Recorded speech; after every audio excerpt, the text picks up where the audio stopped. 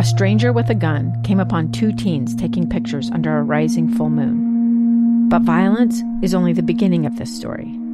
Sometimes I thought, there are no miracles. Yeah, there are, and this is a big one.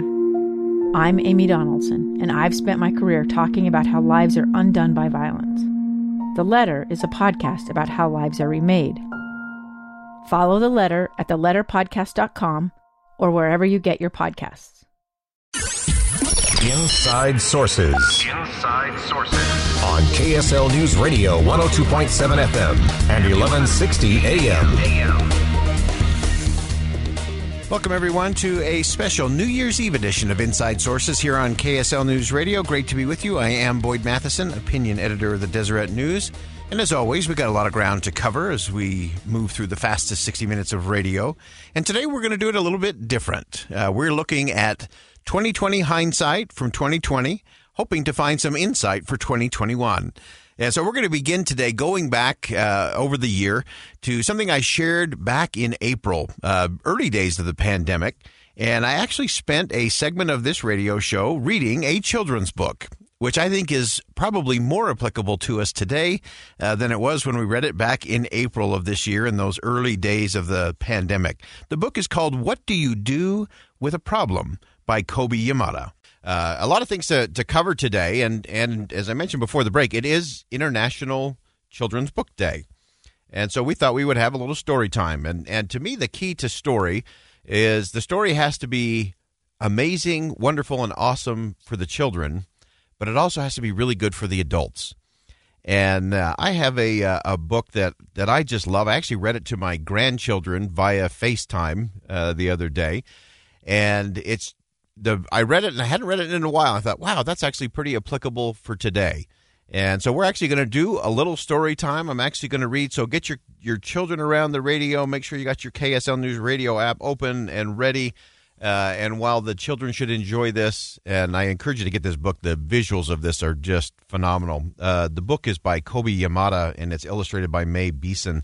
And it's called What Do You Do with a Problem? Sound familiar?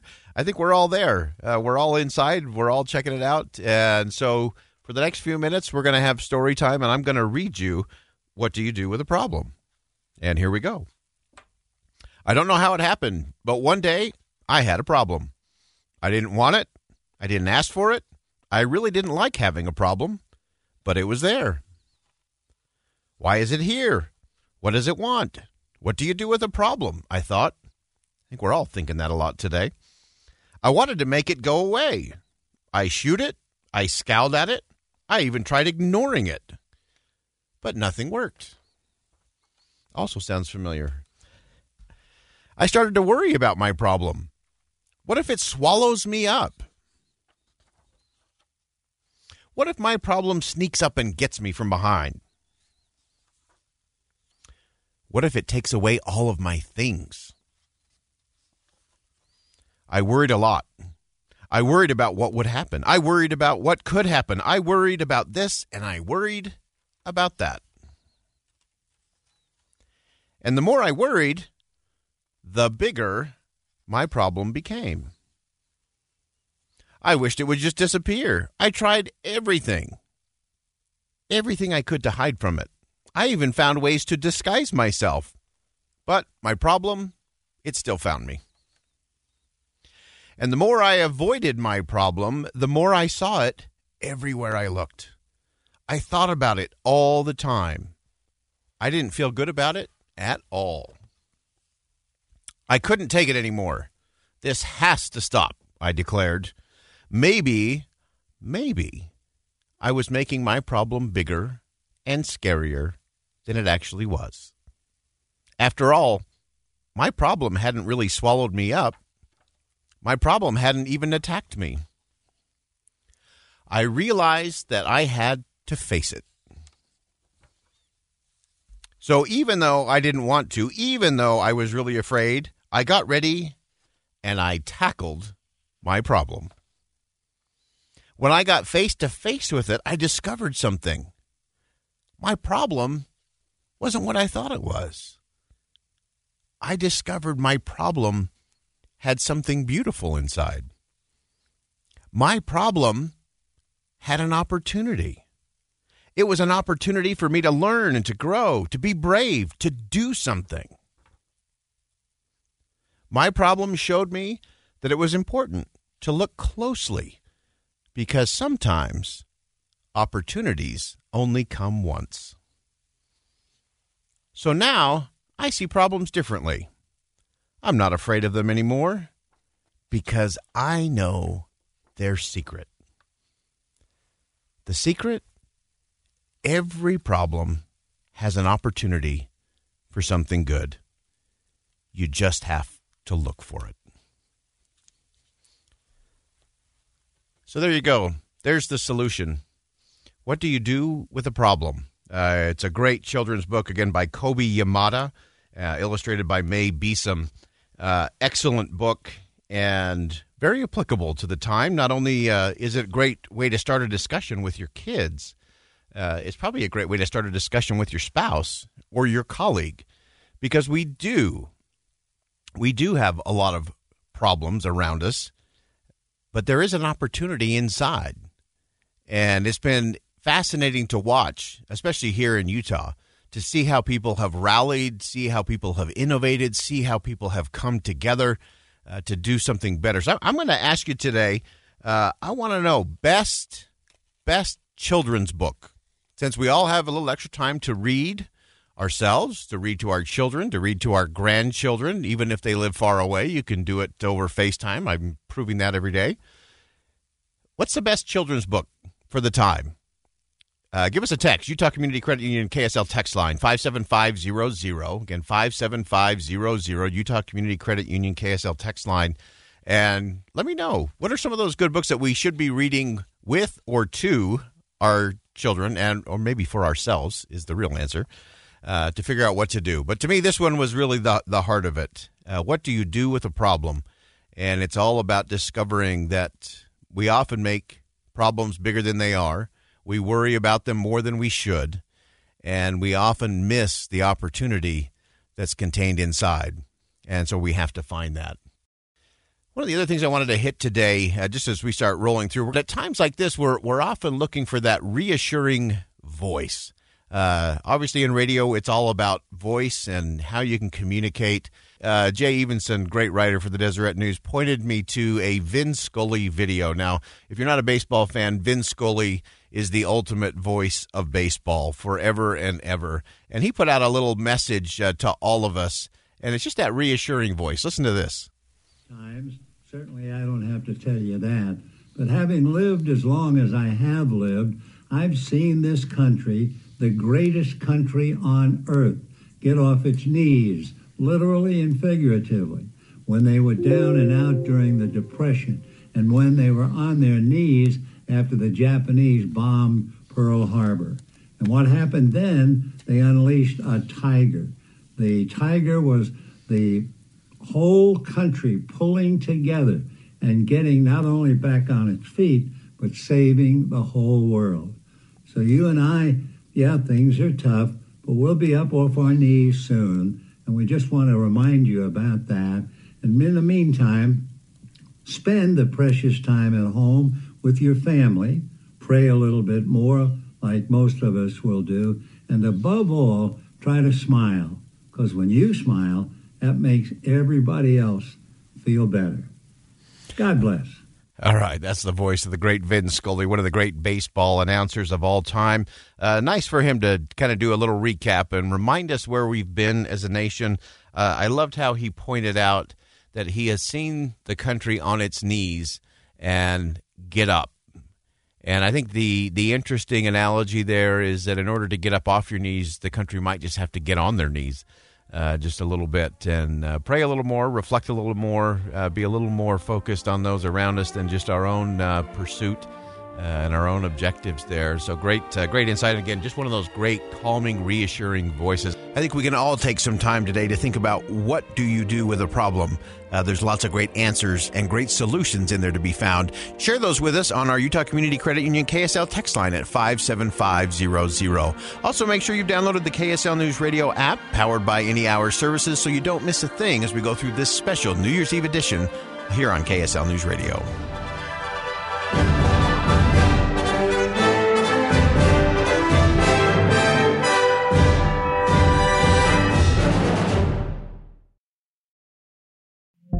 2 years ago, Americans watched in horror as a crisis unfolded at the Kabul airport. She was tear-gassed and beaten. Images of thousands desperate to escape Taliban oppression filled our news feeds. More than 80,000 Afghans made it to America. But the story didn't end there. It was very cold. There was no power, no heat. Who would help our newest neighbors? I'm Andrea Smartin. In Stranger Becomes Neighbor, you'll hear the stories of some remarkable refugees who left their homes and their dreams behind, only to start over from zero. Their only possession was 3 blankets. And you'll meet Americans who stepped up to help them. You want me to come when you deliver your baby. What can one person do in the face of an international disaster decades in the making? That's Stranger Becomes Neighbor. Find us at kslpodcast.com. Follow us on Apple Podcasts or anywhere else you listen. Inside Sources. Inside Sources on KSL News Radio. Welcome back to this special New Year's Eve edition of Inside Sources here on KSL News Radio. Great to be with you today. I am Boyd Matheson, opinion editor at the Deseret News. As we look for some of that 2020 hindsight from the year that was 2020, hoping to get some insight for 2021, one of the things that stood out for me was a series of speeches delivered by Elder David A. Bednar, a member of the Quorum of the 12 Apostles in the Church of Jesus Christ of Latter-day Saints, focused on the essential nature of religion, particularly during a pandemic. One of those addresses was delivered to the G20 Interfaith Forum in Riyadh. Of course, that was done virtually because everyone was still quarantining and social distancing. But this address from Elder Bednar to me really lays out why, even in the midst of a pandemic, we have to hold on to those first freedoms, especially the freedom of religion. I'm grateful and honored to participate with you in this G20 Interfaith Forum. In the face of widespread and growing confusion about the essential role religion plays in our personal and communal lives, this interfaith gathering is more important now than ever. We may come from different religious traditions, but we are united in our commitment to promote understanding and true respect for religion and people of faith. Our Saudi Arabian hosts have addressed many priorities, but it is clear that the COVID-19 pandemic has tragically emerged as the unavoidable overarching theme. My aim is to highlight some of the most critical lessons that religious voices have been learning. The ongoing pandemic has demonstrated that some government officials fail to understand how and why religion is fundamental to the lives of billions of people. COVID-19 regulations have often distinguished between essential and non-essential activities, and then treated religious activities as non-essential. This completely misconceives how vital religion is to people's lives. Governments obviously have a crucial role to play in protecting people from the coronavirus, and I applaud the sincere efforts of government officials around the world to do so. As with secular activities, religious activities should be carefully limited when truly necessary to keep people safe. No one has a right to spread a dangerous virus. But that is not the end of the matter. How secular officials understand religion and religious people deeply influences how they treat religious institutions and believers in a time of crisis. The deeper and more respectful the understanding, the more legitimate and effective public policy responses can be. Surely, at least part of the crisis of legitimacy in the response to COVID-19 arises from the failure of some policymakers to account properly for the centrality of faith in the lives of believers.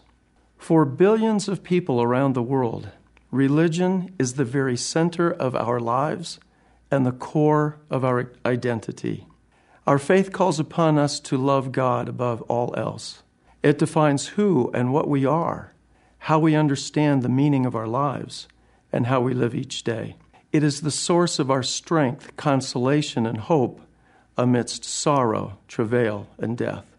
Faith traditions are the incubators and shapers of family and community life, creating and sustaining the spiritual ties that link and bind people together. Religion transmits moral and social truths to the next generation. Can anything be more vital?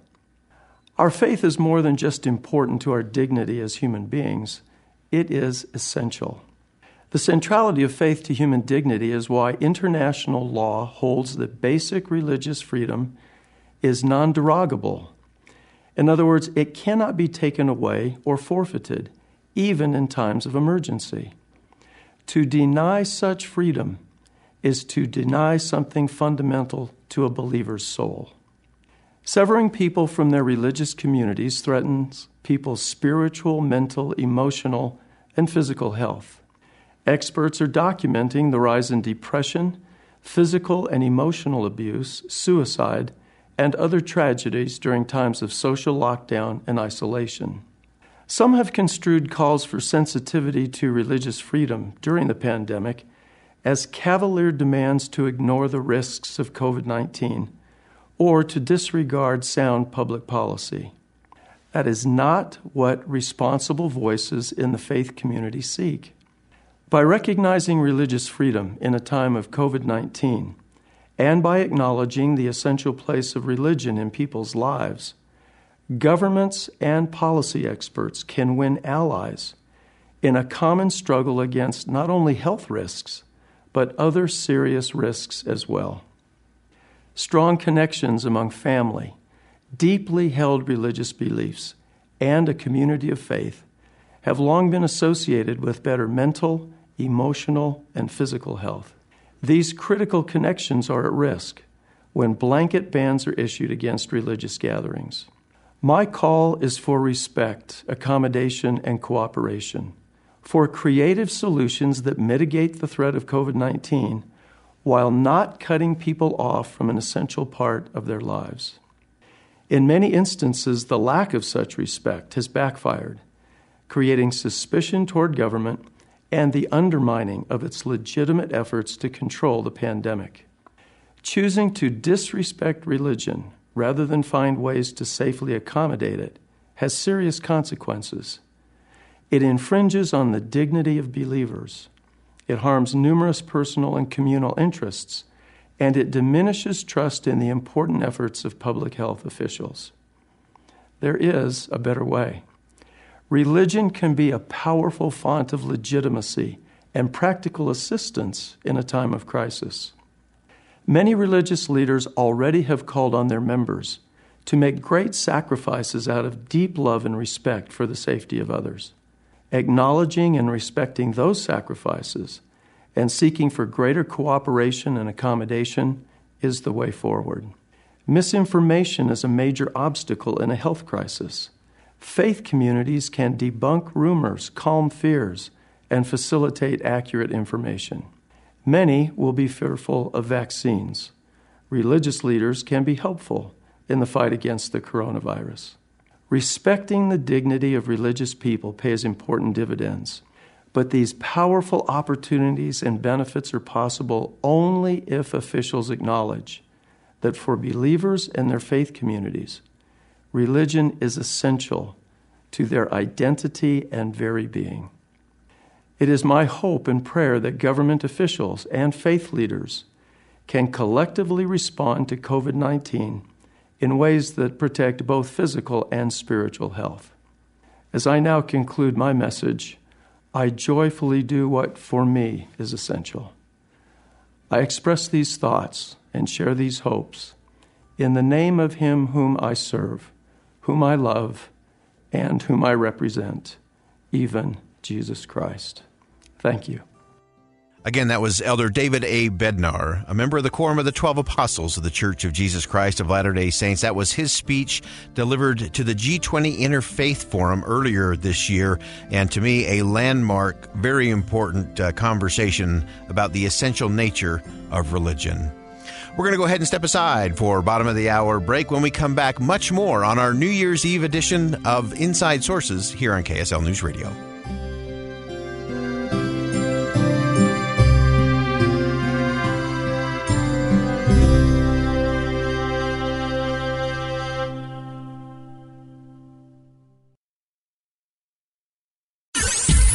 Inside Sources. Inside Sources.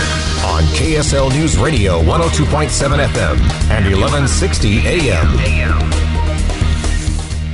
Welcome back to Inside Sources here on KSL News Radio. Great to be with you today. I am Boyd Matheson, opinion editor at the Deseret News. And as we've been looking at our 2020 hindsight, really looking for some insight from 2020 that we can take into 2021, of course, one of the big issues and the big challenges the country faces is the leadership challenge, the leadership question.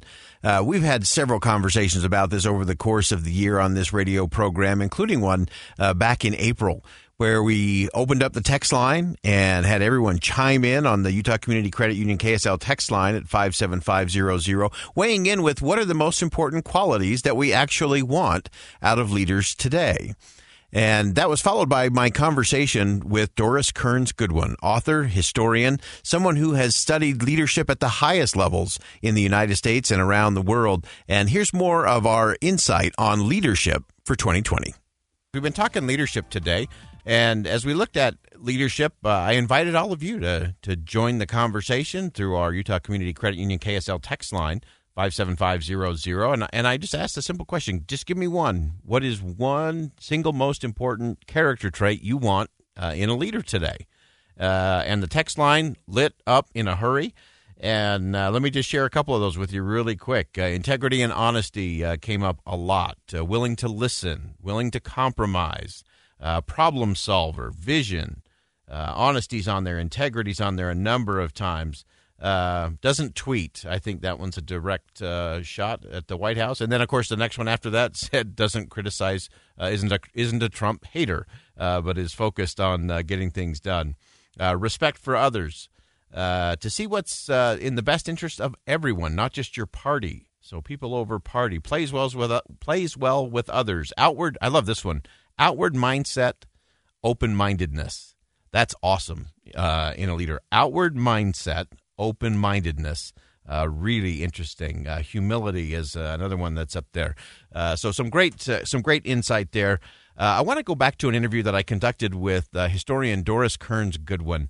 She actually wrote a book on leadership, looking at the lives of 4 of America's presidents, who each took office in some challenging times, dealt with some big issues, some big problems to solve.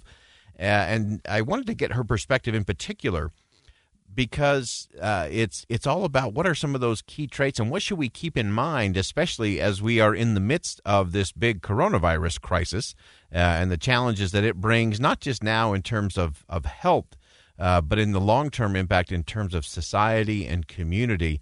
And her perspective was really interesting when I asked Doris Kearns Goodwin, what should we be thinking about in terms of leadership as we look at where we are today?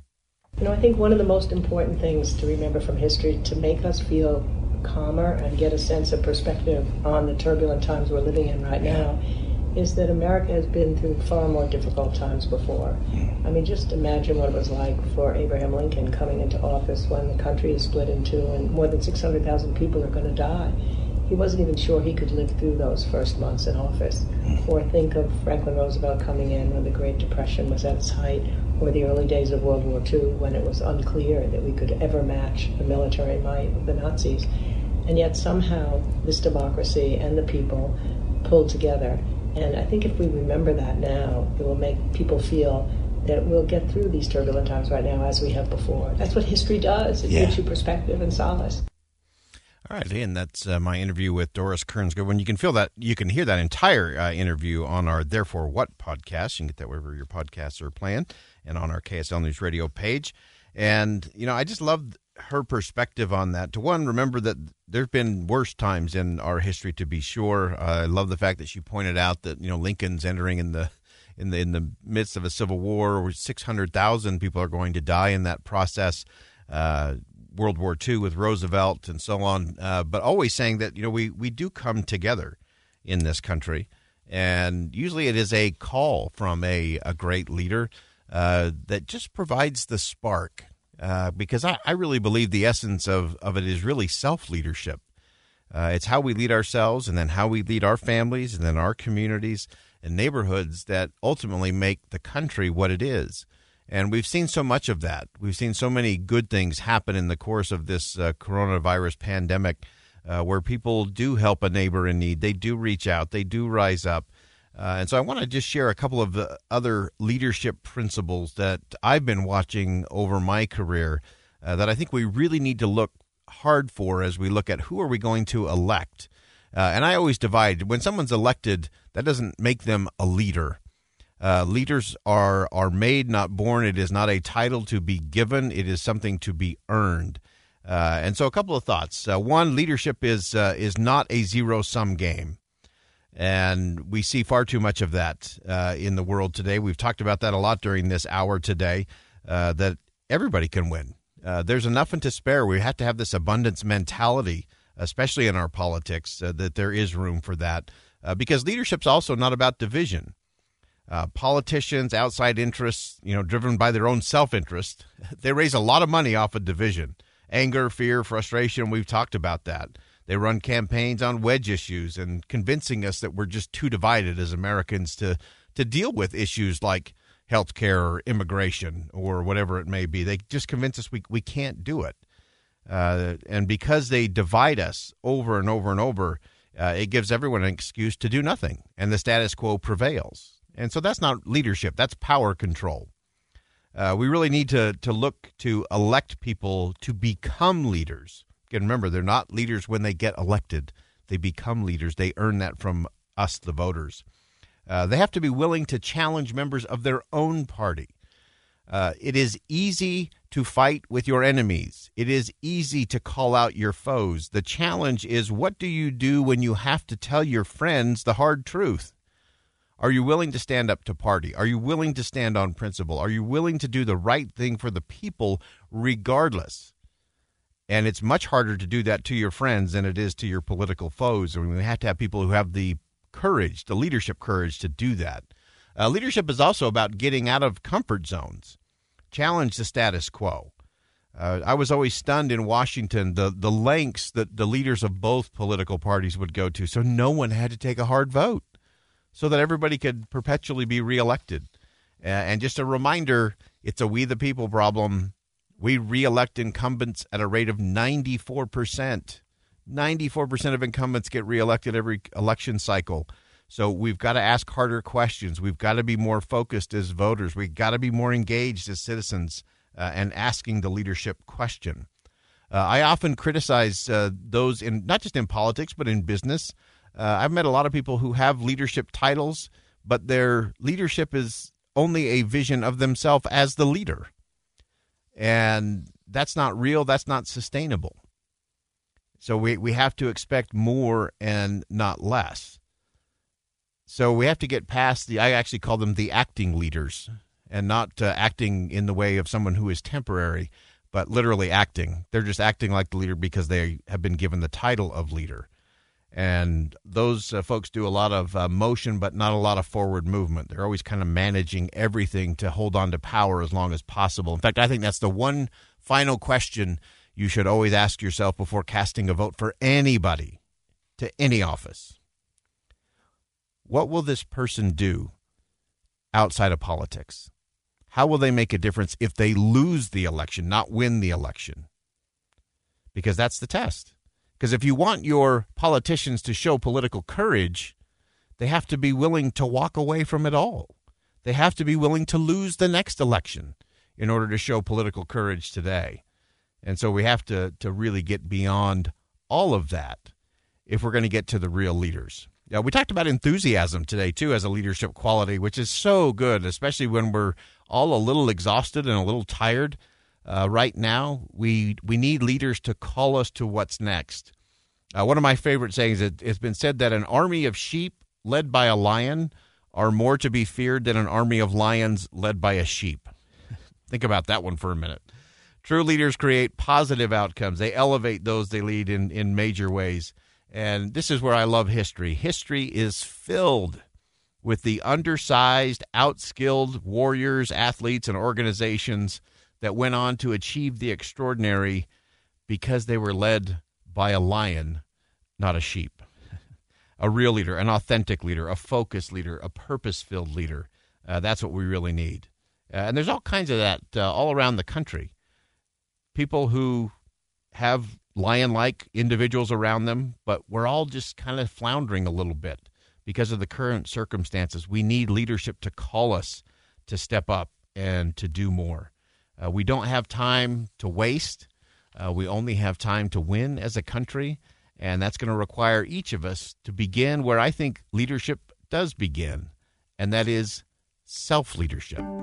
Self-leadership is the answer to all of this. If we want great leaders in office, it starts with great leaders ourselves, great leaders in our communities, great leaders in our country. We're going to step aside for our last commercial break here on this special New Year's Eve edition of Inside Sources on KSL News Radio.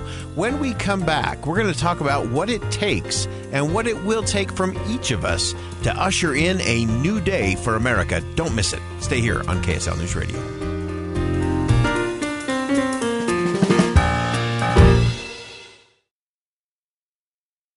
Inside Sources. Inside Sources on KSL News Radio. Welcome back. Final segment of this special New Year's Eve edition of Inside Sources here on KSL News Radio. I am Boyd Matheson, opinion editor of the Deseret News. We're looking at 2020 hindsight and looking for some insight as we roll into 2021. We've been talking that the experts declared pandemic, of course, to be the word of the year for 2020. And it's interesting, if you go outside of the talking heads and listen to the American people, the word I heard most often from American people was the word weary.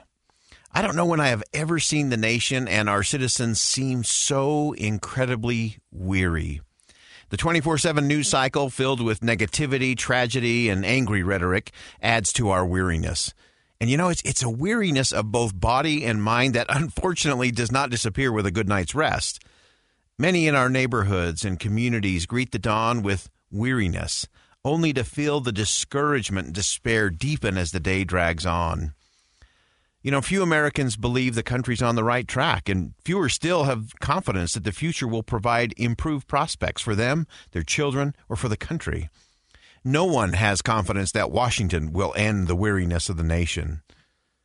Overcoming the nation's weariness and creating a positive future for America will, like most worthy undertakings, require all of us to push past our fatigue, endure some difficult days, rally ourselves to a cause bigger than ourselves, and rekindle our commitment to community and to each other. And you know, we should remember that in most endeavors that matter, we run out of energy long before we run out of opportunity. Weariness is always the enemy of good people who simply want to do good. We have to overcome the weariness. When I talk to people around the country about the state of the nation, many start with that weary sigh that we've become all too familiar with. They express some exasperation with the tone of our conversations, frustration with the pathetic rhetoric of both political parties, and worry about those they love and what will become of their work, their company, or their community. Then, in typical American fashion, they let go of that sigh of weariness. They straighten up a bit and say they remain hopeful that the country can turn the page from what has felt like a long, dark night in 2020, and that somehow, some way, a new day will dawn for the country. The resilience of people always amazes and always inspires me. I have once again reflected on what it will take to usher in that new day for America. There are many big things that must be done in the country, but the dawn of a new day will begin. And with small and seemingly insignificant acts by individuals, we will move into the new day. Long years ago, I heard a story that may hold part of the answer for America. It was a Jewish rabbi who sat enjoying the sunrise with two of his friends. The rabbi asked one of the men, "How do you know when the night is over and a new day has begun?" The friend replied, "When you can look into the east and can distinguish a sheep from a goat, then you know that the night is over and the day has begun." The second man was asked the same question by the rabbi, and he replied, "When you can look into the distance and distinguish an olive tree from a fig tree, then you know the darkness of the night is past and a new morning has come." The two friends then asked the rabbi, well, how could he tell when the night was over and the day had begun? The rabbi thought for a long time and then said, when you can look into the east and see the face of a woman, and you can say, she is my sister. And when you can look into the east and see the face of a man and can say, he is my brother, then you know that the night is over and the light of a new day has come. You see, the night of weariness ends and the new day for our country begins with kindness and with treating each other, especially the stranger and the struggling, like brothers and sisters. Of George Albert Smith, 8th president of the Church of Jesus Christ of Latter-day Saints, it was said that he lacked the prowess of an athlete, that he was too homely to win popular favor, and that his weak eyes prevented him from becoming a scholar. But he could excel in human kindness. So he made love and kindness his specialty. On another dark night, that dark night after the assassination of Dr. Martin Luther King Jr., Bobby Kennedy stepped onto the back of a truck to address an already weary crowd. He acknowledged the devastating darkness of the night. Then he invited his listeners to join him in creating a new dawn. He said, what we need in the United States is not division. What we need in the United States is not hatred. What we need in the United States is not violence and lawlessness, but love and wisdom and compassion toward one another. We really do have much to do to move the country forward. Many difficult conversations will be required, authentic leadership will be needed, and the engagement of every citizen will be absolutely essential. But we can start. We can start by recognizing that we're all travelers. When we glance at the masked faces of those we pass each day, we must look deeper into the eyes of weary strangers and see into the faces of our brothers and sisters, our fellow travelers. If we do, weariness can be washed away, and a new day for us and for them can dawn. You see, morning will come to America, but it's up to us, each of us, to help usher it in. A new dawn, a new day is coming with the year 2021, and it's up to all of us to greet that dawn as brothers and sisters. I'm Boyd Matheson, opinion editor of the Deseret News. Thanks for joining us on this special New Year's Eve edition of Inside Sources here on KSL News Radio.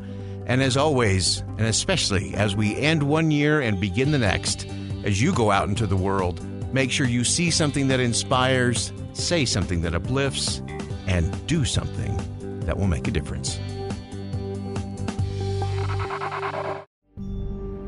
A gun in the face. Then all of a sudden they all kind of lined up. They pointed their guns at me. And this is the point where I thought, I'm going to die today. Started 2 years of horror for an American in Venezuela. They said, you need to give us your phone and get ready because you're coming with us. I'm Becky Bruce, and I spent a year researching and piecing together Josh and Tammy Holt's story about their ordeal in a notorious prison. That's when everything started to turn bad. We had another pound on the door. Boom, boom, boom. And there was the police once again. You can binge all of the episodes of Hope in Darkness on KSLpodcasts.com or wherever you get your podcasts.